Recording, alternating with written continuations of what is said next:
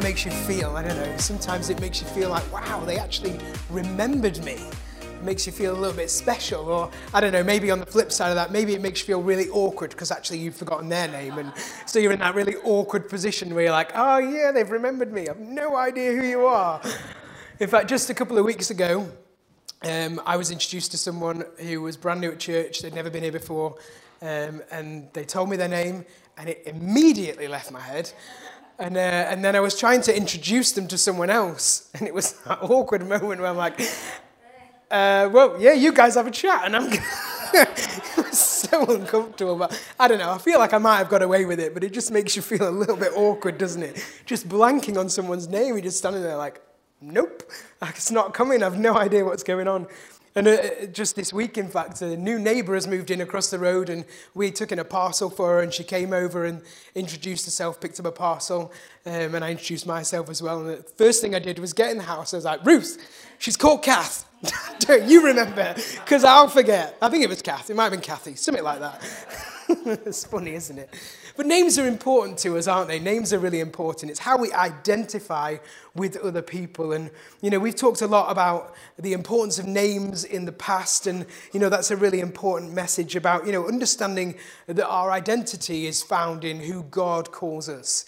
It's what God calls us that makes us who we are. It's him that gives us our identity. But what we're going to look at over the next few weeks is not about our names and our identity, but we're going to look at God's name and how he reveals his identity to us. And so in Exodus, we read about an encounter that we touched on a little bit a couple of weeks ago between Moses and God, where Moses comes across this burning bush, and God begins to speak to him out of this bush. And God says to him, Moses, Moses, don't come any closer. Take off your sandals, for the place where you're standing is holy ground. And then God goes on to set before Moses this plan of how he's being called to rescue the Israelites. And so Moses then, having heard this challenge and this call from God, goes back to God with a question. This is found in Exodus 13. Moses said to God, suppose I go to the Israelites and I say to them, the God of your fathers has sent me. And then they ask me, what is his name? And so Moses asks, then what shall I tell them? What shall I tell them? And so God replies to Moses and he says, I am who I am. That is what you are to say to the Israelites. I am has sent me to you. And so in this interaction, this encounter, God refers to himself as I am who I am. And a name that we know for God is Jehovah, which is a Latinization of the name Yahweh. And what I find interesting is that Jehovah, it literally means I am the one who is, which sounds a little bit like this interaction, doesn't it, between God and Moses. But it still seems to me a little bit open, a little bit vague. I'm not really sure how to wrap my head around what God is actually calling himself here. I am who I am. It doesn't really compute. It doesn't quite make sense to me, at least. But what I find interesting is that word Jehovah, it also appears as the root to several other names as God begins to declare his character and his identity to us. Jehovah Elohim, the Lord who made the heavens and the earth. Jehovah Jireh, the Lord who provides. Jehovah Rapha, the Lord who heals. Jehovah Shalom, the Lord who sends peace. And there are many others as you read through the scripture. God begins to reveal himself. He begins to reveal his identity and his character through his name. And I believe the reason that he does that is because he wants to build a relationship with us. He wants us to get to know him better so that it can firm up and strengthen our relationship with our Heavenly Father. As he reveals his character to us through sharing these different names, it's an act of intimacy with us as his children. It's an expression of his love for us because he's not remaining distant, he's not remaining far away, but actually he's letting us in a little bit. He's letting us understand a bit more of who he is. And so when Jesus arrived on the earth, God in human form, he continued this pattern that God had began in the Old Testament, revealing more of his nature, revealing more of his character through, not only through his actions, but also through the names that he gave himself. And so as you read through John's gospel, we see Jesus reveal himself in 7 I am statements, referring back to that encounter with God and Moses where God says, I am who I am. So Jesus declares these 7 I am names. I am the bread of life. I am the light of the world. I am the door. I am the good shepherd. I am the resurrection and the life. I am the way, the truth, and the life. And I am the true vine. It says in 2 Corinthians chapter 3, so all of us who have had that veil removed can see and reflect the glory of the Lord. And the Lord, who is the Spirit, makes us more and more like him as we are changed into his glorious image. And so we're going to spend the next 7 weeks unpacking and digging into these 7 I am statements that Jesus made. And I believe that as we do, as this passage says, reflect on the glory of who God is through this revelation of his character and his nature through these names, I believe that he will transform us more and more into his image. Because as we know him better, we can know who we are in him better. So today, week 1, we're going to look at this declaration from Jesus, that first I am statement, I am the bread of life. But before we get to that moment when Jesus actually says this, when he declares that name for himself, we need to look at the events that lead up to this moment in order to get an understanding of the context. When you're reading the Word of God, context is so important. Because we can pull scriptures out and they might sound great in the moment, but actually you could be using it completely out of context. And so it's great to just read a few chapters or a few verses before and maybe a few verses after so you can understand exactly what it is that's being said to you in that moment. And so as we look at the context of this first I am statement, I am the bread of life, when you look back, what you'll find is that Jesus performed a miracle just a few chapters before. And it sets the foundation for what he's saying through this first I am statement. And that's the miracle of the feeding of the 5,000. And what happens here is that he's actually carrying out an action. It's a practical demonstration to us of the words that he is about to speak. Did you know that throughout the Gospels, the 4 Gospels, other than Jesus' resurrection, there is only one miracle that is recorded in all 4 Gospels, and it's this miracle of the feeding of the 5,000. I thought that was just an interesting little fact if you didn't know it. I didn't know it until this week. So there you go. So we know this miracle, don't we? Even if you've not been in church for very long, you've probably heard about the miracle of Jesus feeding the 5,000 with 2 loaves and 3 fishes, or however many it was. And well, I suppose actually it says 5,000 men, doesn't it, in the scriptures, but actually the reality is that there were women and children there as well, so it's more like 10 or 15,000 people, which, I mean, 5,000 is enough, isn't it, to blow your mind that God can do this miracle. But actually, when you think of it like 15,000, it's like, flipping heck, this is just, it's insane what God can do in his power. But there's an interesting conversation that happens just before we see this miracle, and it's between Jesus and Philip, because Jesus sees this large crowd that have gathered around to hear what he has to say. And so he looks at Philip and he says, where are we to buy bread so that these people may eat? Where are we to buy bread that these people may eat? And it says in verse 6 that he asked this to test Philip. He was testing Philip, but because he already knew what he was about to do. I love that. Jesus already had a solution to the problem that was in front of them. He already had a plan of action. He knew exactly what it was that he was going to do. Can we take comfort from that this morning? Can we take comfort from that? Because actually, whatever solution, whatever circumstance, whatever challenge it is that you're facing, God already has a solution. He already has a plan. He already has the answer. Does anyone remember the old Smarties adverts? Only Smarties have the answer. It doesn't make any sense, but I quite liked it. But the truth is, as cheesy as it may sound, only Jesus has the answer. He's already got a plan, and maybe what he's doing by kind of withholding it from us in the moment is maybe he's testing us. Maybe he's testing us that actually we need to trust in him a bit more. We need to rely on him a bit more. We need to be looking to him rather than perhaps trying to solve this on our own. He's already got the answer. And it's interesting how Philip responds to Jesus, and I think it's probably the same way that I would respond to Jesus had I been faced with this question, because Jesus asked the question, where will we get the food from? But Philip answers with a how response. He says, if even 200 denarii would not cover the bill for this many people. There is no way that we can do it with what we've got. Jesus is asking where, but Philip is answering with how. Philip's response is super practical, isn't it? I'm a very practical guy. You put a problem in front of me, if I begin to face something that's difficult, before anything else, I will almost definitely try to work out a practical solution to this problem. I will try to figure out how I can best get over this hurdle. It's quite frustrating to Ruth because she doesn't go there. That's me. I'm like, look, there's this problem. There's this reason why it might not work. This could get in the way. What about this, this, and this? And Ruth's like, we don't need to worry about all that. She's very encouraging. She's a much more holy person than I am.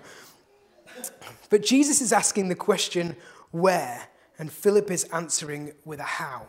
Philip is looking at this ridiculous situation, this impossible situation, and he's looking at it in the natural, isn't he? But Jesus doesn't work in the natural. Jesus works in the supernatural. So Jesus is asking where, but Philip is answering how. But the truth is that the how can change.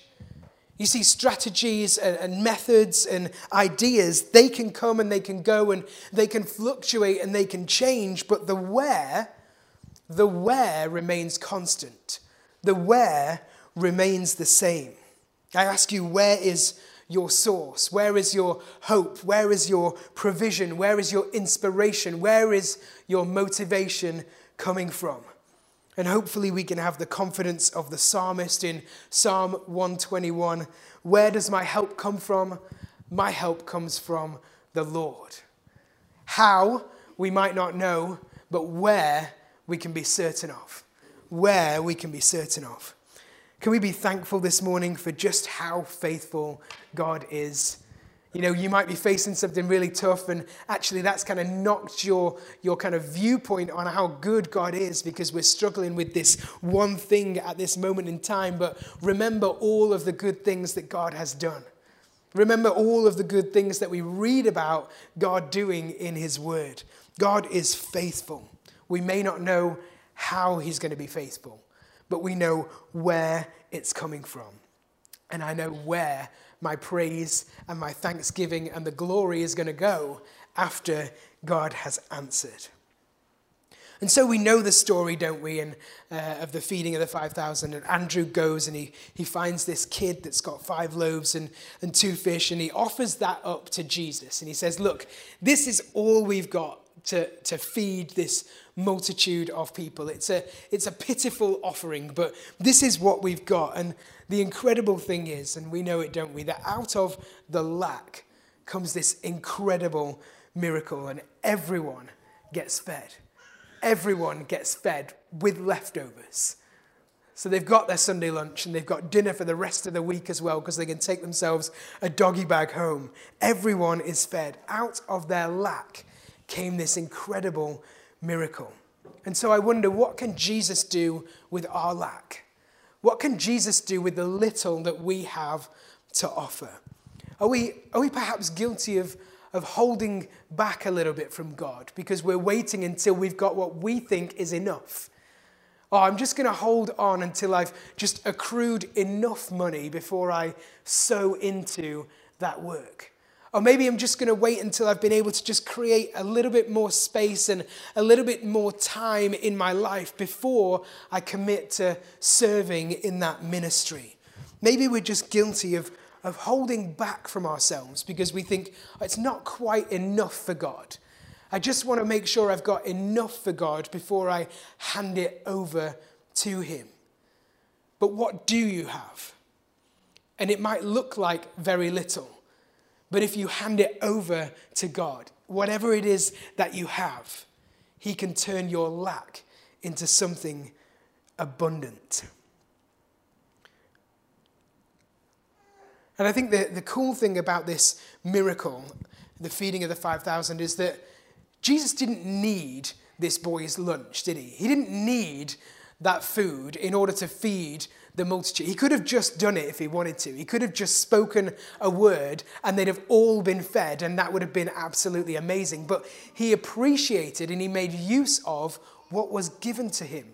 He doesn't need us to give him anything, but he wants us to give him something, because he wants us to practically demonstrate that we are committed, that we are in this, that we have faith in him, that we can trust in him.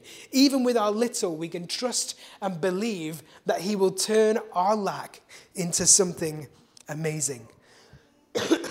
So don't wait. Don't hold on. Don't just think, I'll just wait until I've got a little bit more. Give Jesus what you've got and see what he can do with it. Give him your little and see what he will turn that into. And so after this miracle happens, the crowd are just wowed by what's gone on, and it says that they want to crown him king. And so Jesus decides to just slip away, to get away from the crowd, and just kind of, he goes away, doesn't he, up the mountain to pray, just to be with his Father. And then it says that the next day, the crowd came and found him again. The crowd that he'd been speaking to, they came and found him again, but Jesus challenges them. And I quite enjoy this. Jesus challenges them. He calls them out in John chapter 6, verse 26. He says, "Truly I say to you, you are seeking me not because you saw signs, but because you ate your fill of the loaves. Do not labor for food that perishes, but for the food that endures to eternal life, which the Son of Man will give to you." Jesus is suggesting that these people were almost oblivious to the fact that he performed a miracle, feeding them with basically nothing at all, because they were too busy enjoying the lunch that had been provided to them. Now, if the water into wine miracle before Jesus even began his ministry was anything to go by, then I can only assume that this lunch that was shared with the multitude was the best bread and the best fish that they had ever experienced. And so I can almost get hold of and grasp hold of the fact that they were just enjoying it. I love bread.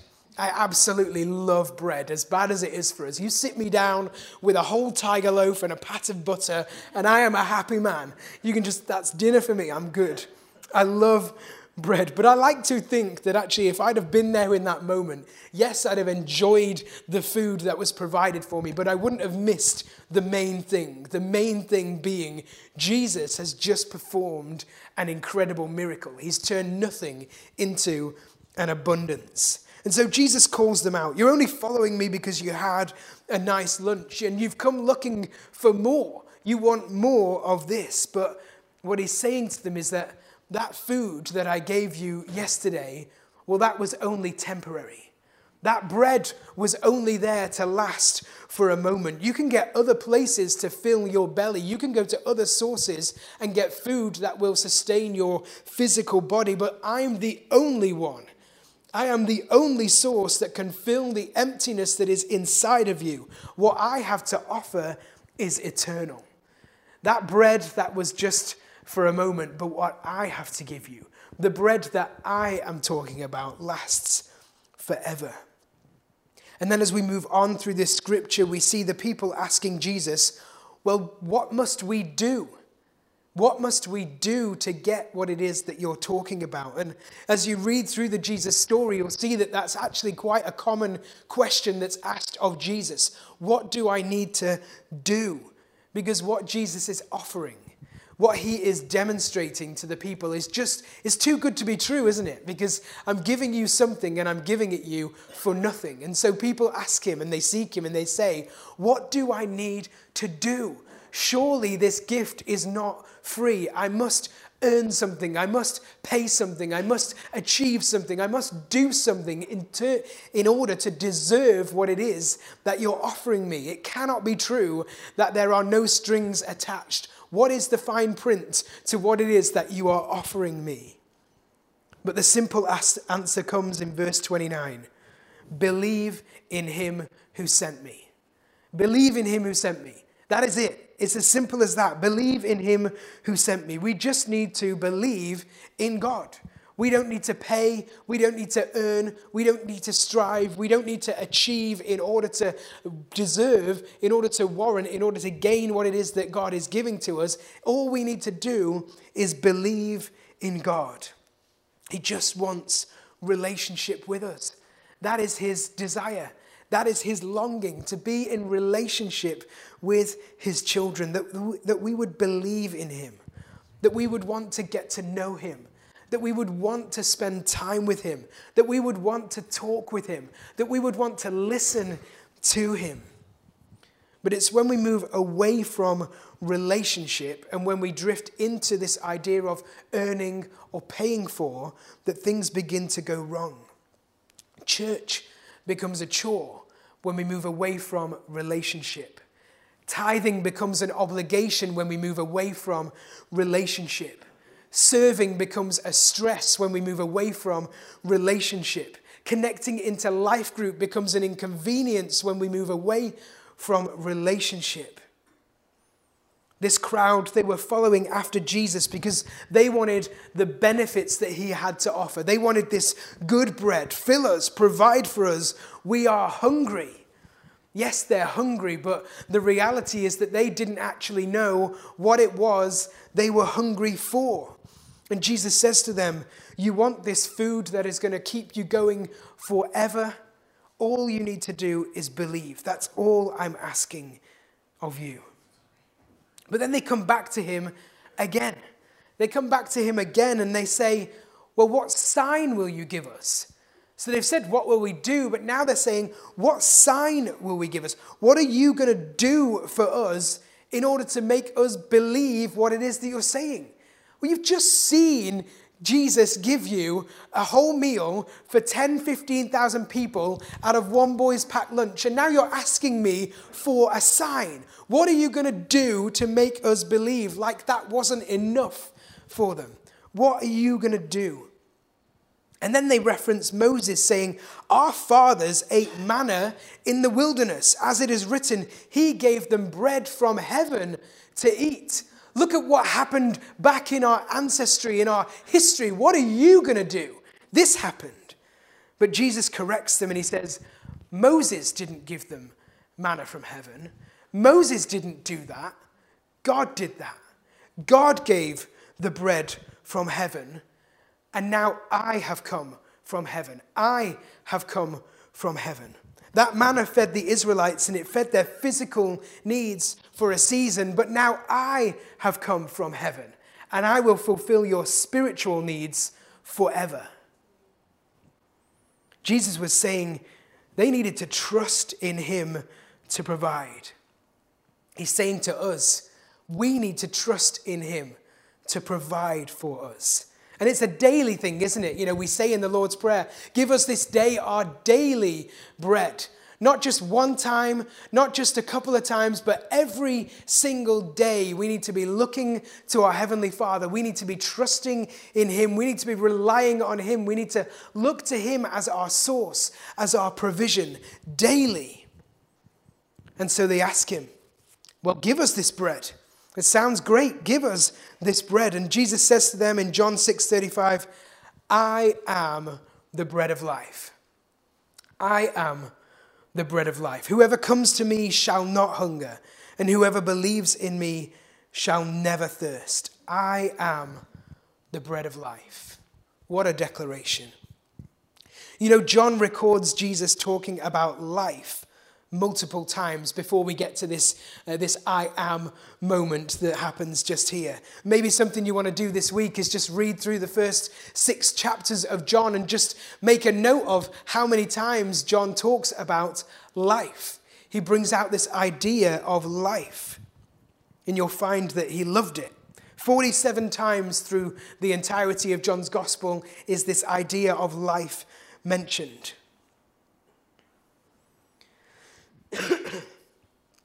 And there are three primary Greek words used to talk about life. If you look back in the original language, there's bios, which is talking about the physical body, and it's where we get the word biology.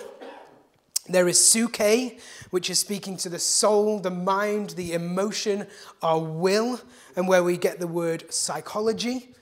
And then the third one is zoe, which is talking about the uncreated, eternal life of God, the divine life uniquely possessed by God. That's zoe. And so when Jesus says this declaration, I am the bread of life, you might expect the language to be used in that as bios, because we understand that bread is a source of natural provision. It is something that we need for our physical bodies. And so you would perhaps expect the word bios to be used, talking about the physical meaning of life, sustaining life. But what makes this statement so profound and so unexpected to those hearing is that the word used is zoe. It's zoe. It's talking, and it creates this tension that highlights that this bread that Jesus is talking about is something completely different from the bread we ate yesterday. He's talking about something completely different. He's talking about this bread, this life that is eternal, that's divine, that's unending.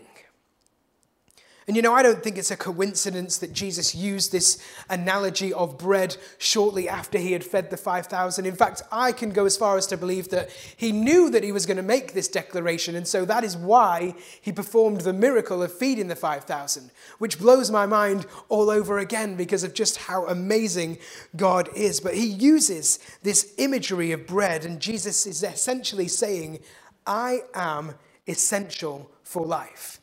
I am what you need for life. Nothing else.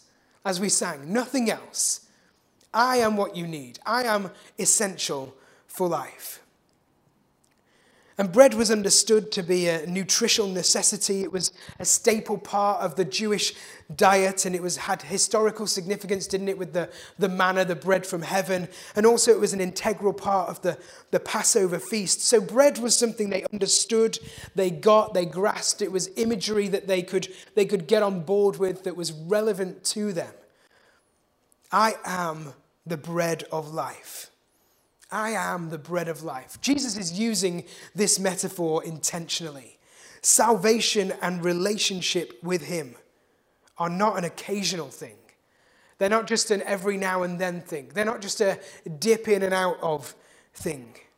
He is essential to our lives. And so Jesus is saying to them, when he makes this declaration, I am the bread of life, he is saying, I am essential to your life. I am all that you need. I am everything that you need. I am your source. I am enough. I'm more than enough for you. I am enough to feed you right now with leftovers. It's that imagery of pouring us filled to overflowing, because that is how good God is, that he doesn't just give us enough. He doesn't just fill us up to just about enough, but he just pours, and it overflows, because of just how amazing he is and just how much he loves us.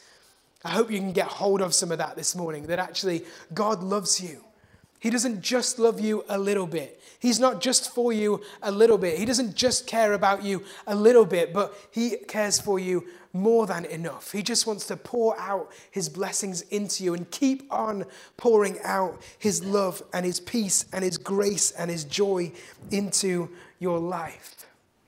And we look for source and provision and life from a whole bunch of places. And, we need this. We need this provision, and we go searching for it in all kinds of places. But whether we acknowledge it or not as well. I don't know what it is for you, whether it's social acceptance or the right job title or salary or the flashiest car or the perfect family or the perfect figure. Whatever it is that you're looking for to give you fulfillment in your life, you can only find that fulfillment through Jesus, who is our source, who is the bread of life.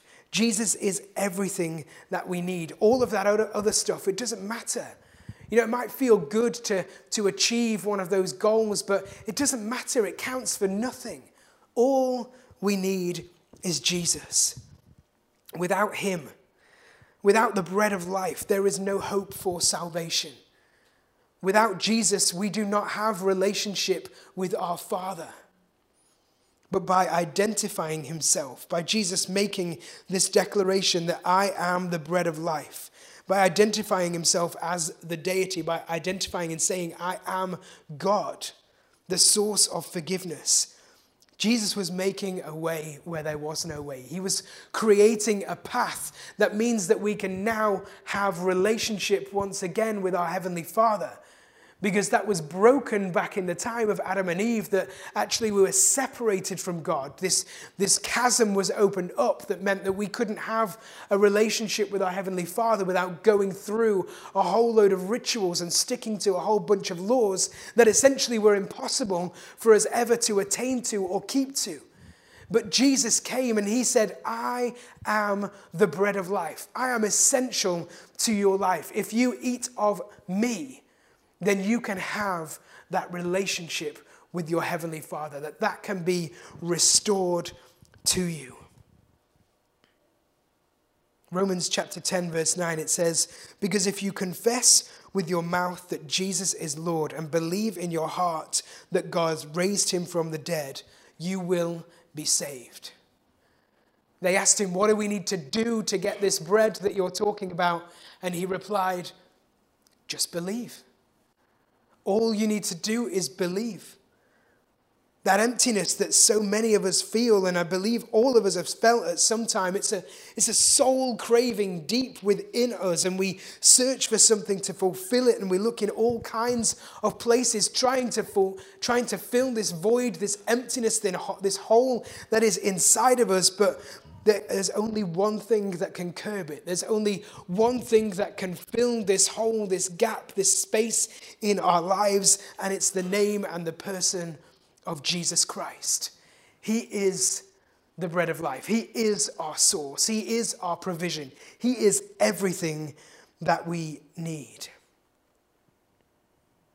And so I don't know what it is that you're looking for, you came in for this morning, what it is that you're praying for and believing for, and please don't stop praying for and believing for those things, because God is a loving Father. He is a good Father, and he wants to bless you. He wants to pour out his blessings on you. But the key thing, the main thing, the thing that all of the multitude missed out on when he did that miracle. It's great if you go back and read through the scriptures, because he does this miracle and the next day they come to find him and he begins to speak these words over them, these challenges that say, actually, all you need to do is believe in me.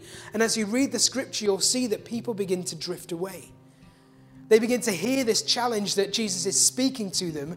And the thing that he's saying is, all you need is me. Stop looking in all these other places. Stop searching for fulfillment in all these various places. All you need is me. And it says people begin to slowly drift away, slowly walk away, because it was too challenging. What he was saying was too hard for them to grasp hold of. How can that be all that I need? What about this? What about that? What about the other? And Jesus is saying, no, I am essential to life. I am all you need. I am your source, your provision, your provider. All we need is Jesus, and all we need to do is believe. Amen? Why don't we pray? Father God, we thank you for just this revelation of being able to start on this journey looking at the I am statements that you made. And so I pray that as we go on this journey over the next few weeks, looking into this, you'll just begin to reveal more and more of your identity, of your character, And that we'll grasp hold of that truth, that it will actually impact our souls and our spirits, that we'll begin to recognize not only who you are, but who we can be in you. When we know who you are, when we truly get to know who it is that you are, that we'll grasp hold of that and we'll be able to replicate that we'll be able to reflect your glory, that you'll transform us from the inside out to be more and more like you, because that's who you want us to be. You want us to be your representations here on earth, that you want us to look like, act like, speak like, think like you. And we mess up sometimes, we fall short, we fail, and I pray you'll forgive us for those times when we mess up, when we make mistakes, when we fall into the temptation of sin. Forgive us for those times, Lord, and help pick us back up and put us on that path, that narrow path that leads to life, the bread of life, the source, our provider, our provision, everything that we need. May we never forget that you are all that we need, that we don't need to look anywhere else, that you are our everything, if we just believe.